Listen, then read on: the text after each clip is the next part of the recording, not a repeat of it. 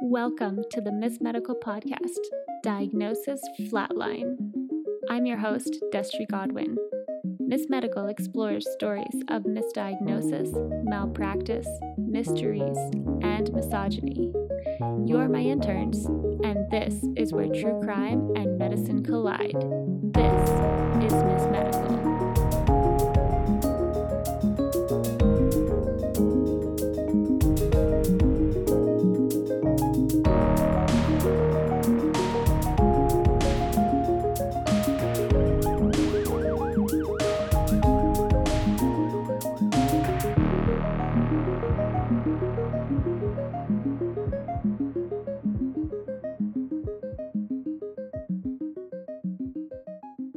For today's story, we're hopping across the pond and going to Barnsley, United Kingdom. It's a town located between Sheffield and Leeds, towards the Manchester area of the country. Barnsley was a town that embraced a growing economy thanks to the coal industry, all the way up to the 1950s. The economy declined as the coal era passed, and the town has focused on reinventing itself towards a service economy by reimagining and regenerating its town center. The town calls itself a mix of rural and semi-rural character, with a population of about 227,000 people. One of those residents is Lois Walker, and to tell her story, we need to go back to June of 2020, when she was 35 years old and working as a buyer at an engineering firm. In June of 2020, Lois and her partner, Dale Winstow, welcomed baby Ronnie into their lives, which took their family of three, Lois, Dale, and their 10-year-old Cole, to a family of four. Shortly after Ronnie was born, Lois started suffering from digestive issues. She described it at the time as being mostly stomach pain and strange bathroom habits. Knowing that our bodies can get a bit wonky after giving birth, this wouldn't normally be particularly concerning to Lois, but she did want to be cautious with her health. See, Lois had been diagnosed with skin cancer 2 years prior, and while the removal and treatment had been successful, it did make her more aware of her health and keeping tabs on what was going on with her body.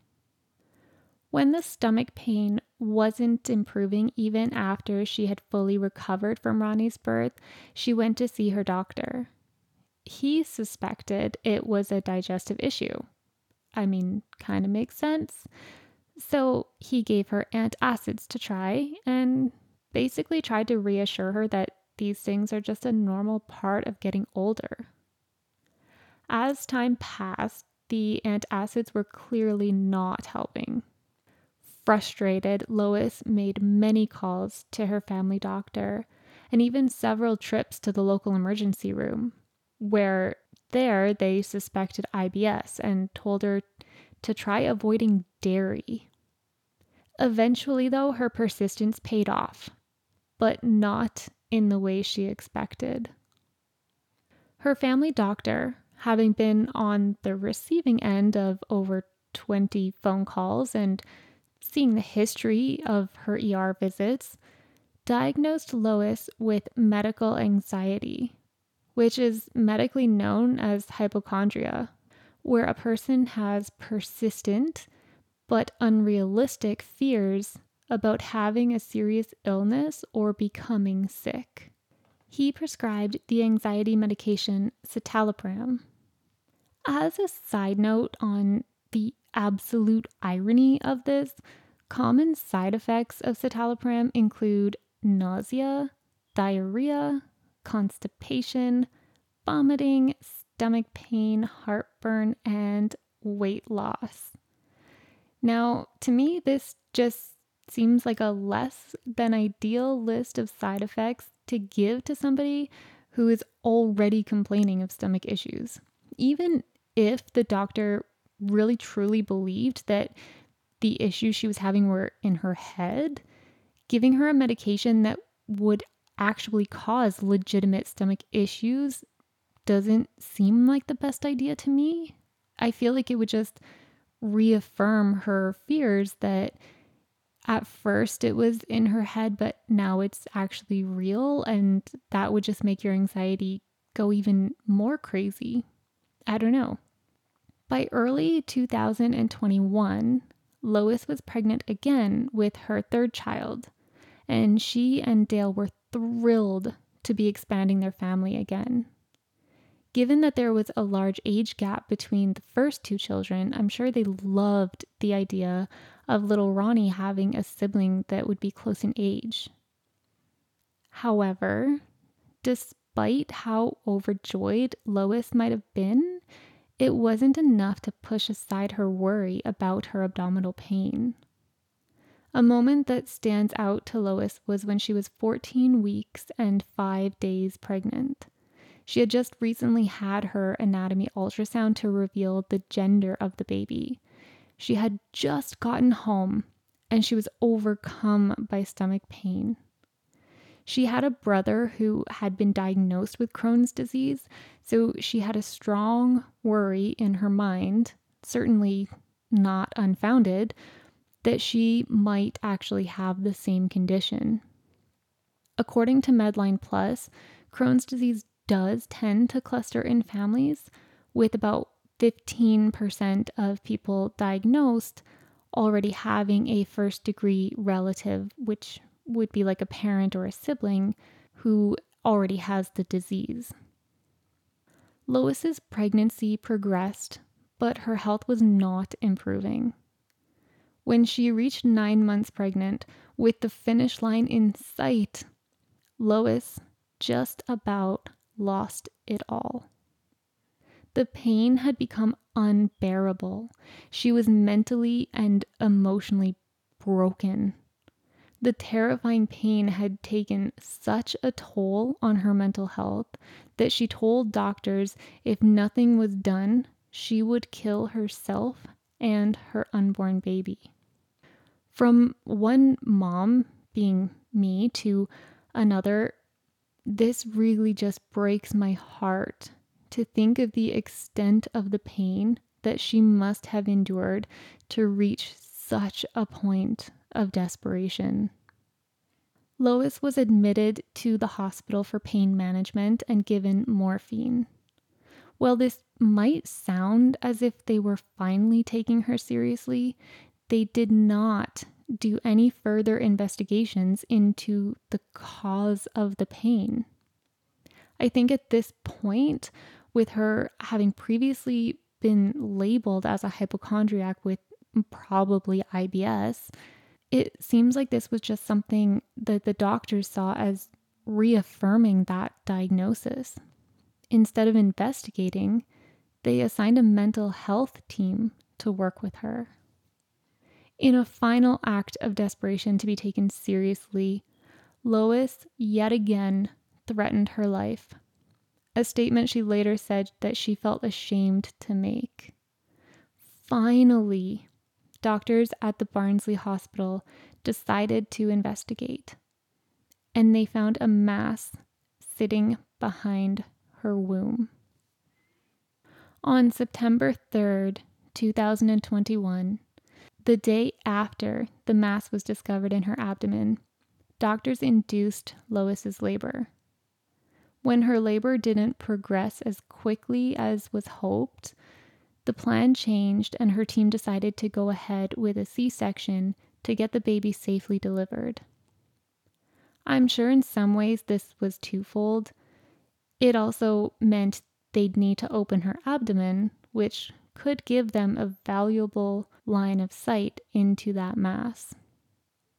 What should have been one of the best days of her life, meeting sweet baby Ray, would turn out to be anything but joyful. When they opened her abdomen, they found baby Ray, and they also found cancer. Absolutely everywhere. Lois had cancer in her ovaries, the lining of her abdomen, and her lymph nodes.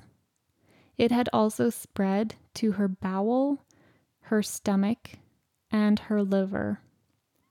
It was so bad, baby Ray was actually born with an indent in his head from where he had been pressed up against a tumor, fighting for space.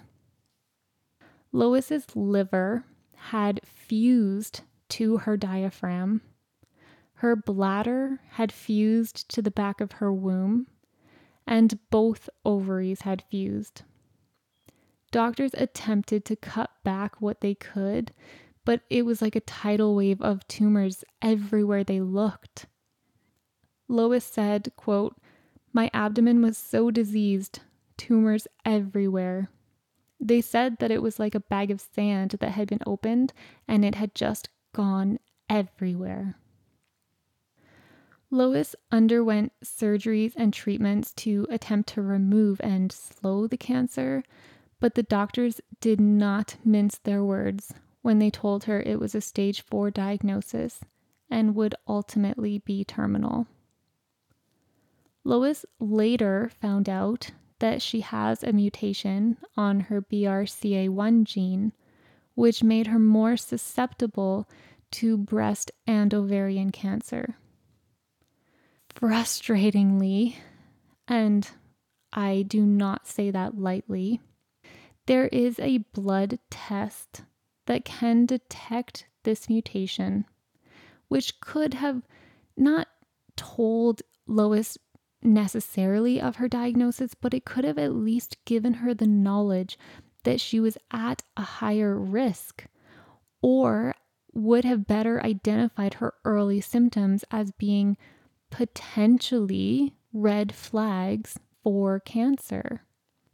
And Lois had even advocated for this testing herself, but was told that she did not meet the criteria. And this I have to go off on a side note for a second here because this makes me so mad. And we see this so often in healthcare. This case obviously is not in North America, but we see it all the time here in North America. If somebody requests a colonoscopy before they are at the regular screening age, if somebody requests this exact blood test to determine if you carry that gene that puts you at high risk, people are routinely told no, because if you don't have a good enough case to make to your doctor of solid family history, proving why the state or the province or the country or whatever should pay the money for that test for you, then you just don't get it. I don't understand how we can have this testing available, especially for this BCRA gene, that is as easy as a blood test, and yet we don't do it as part of routine screenings. The medical clinic did manage to put together a fairly pathetic statement regarding Lois's case, saying, quote, "We are sorry to hear Miss Walker's concern about her care and that she didn't feel listened to." End quote. I don't know about you, but this makes my blood boil. It's not that she did not feel listened to. It's that she wasn't listened to. As for Lois, she said, quote, "I don't know what else I could have done. It was like nobody wanted to listen. I said to them, I feel like I'm going to die. I wanted to be taken seriously. There was something seriously wrong." End quote. Initially after her diagnosis, Lois struggled to adjust to the news. She feared leaving behind her children, even to the point of saying she was worried about getting too attached to baby Ray. She feared how much she loved him and how much it would hurt to leave him. As of this recording, Lois is still fighting and spending her time making memories with her family. She is still receiving treatment and will be undergoing a double mastectomy. She hopes to marry Dale and has been planning a wedding for them. While her cancer is still terminal, she is doing what she can to make the most of her time and to make memories. Dale recently surprised her with a weekend trip to Castleton in a Volkswagen camper where they just sat outside with the doors open, taking a moment to slow down and just appreciate life. Lois expresses it best when she said, quote, "I don't want to be bitter for all that wrongdoing. I want all my energy to have a purpose. My kids are my purpose. I want to concentrate on making memories. I was happy, but at the same time, it makes me so sad because I just think, how many more of these am I going to get? But I think at least if I die, I've accomplished what I want. I've got 3 gorgeous kids and a loving husband, I hope. I'd say it gets easier, but since this fundraising Megan's done, it's not been easy because you don't expect so much love. If love could save me, I would live forever." End quote. If you'd like to contribute towards Lois's fundraising, you can find the link on the episode notes on our website, missmedicalpodcast.com. For sources and additional show notes, follow the link in the episode summary to our website. If you'd like to see pictures related to the episodes and the Miss Medical Podcast, you can find us on Instagram as Miss Medical Podcast. If you love Miss Medical and want to support the show, find us on Patreon, where you can officially join the intern team. All episodes are written by myself and aim to be as factually accurate as possible. Music is an original composition recorded and produced by Jason Chamberlain. And of course, make sure you follow the podcast on your chosen platform so you never miss an episode.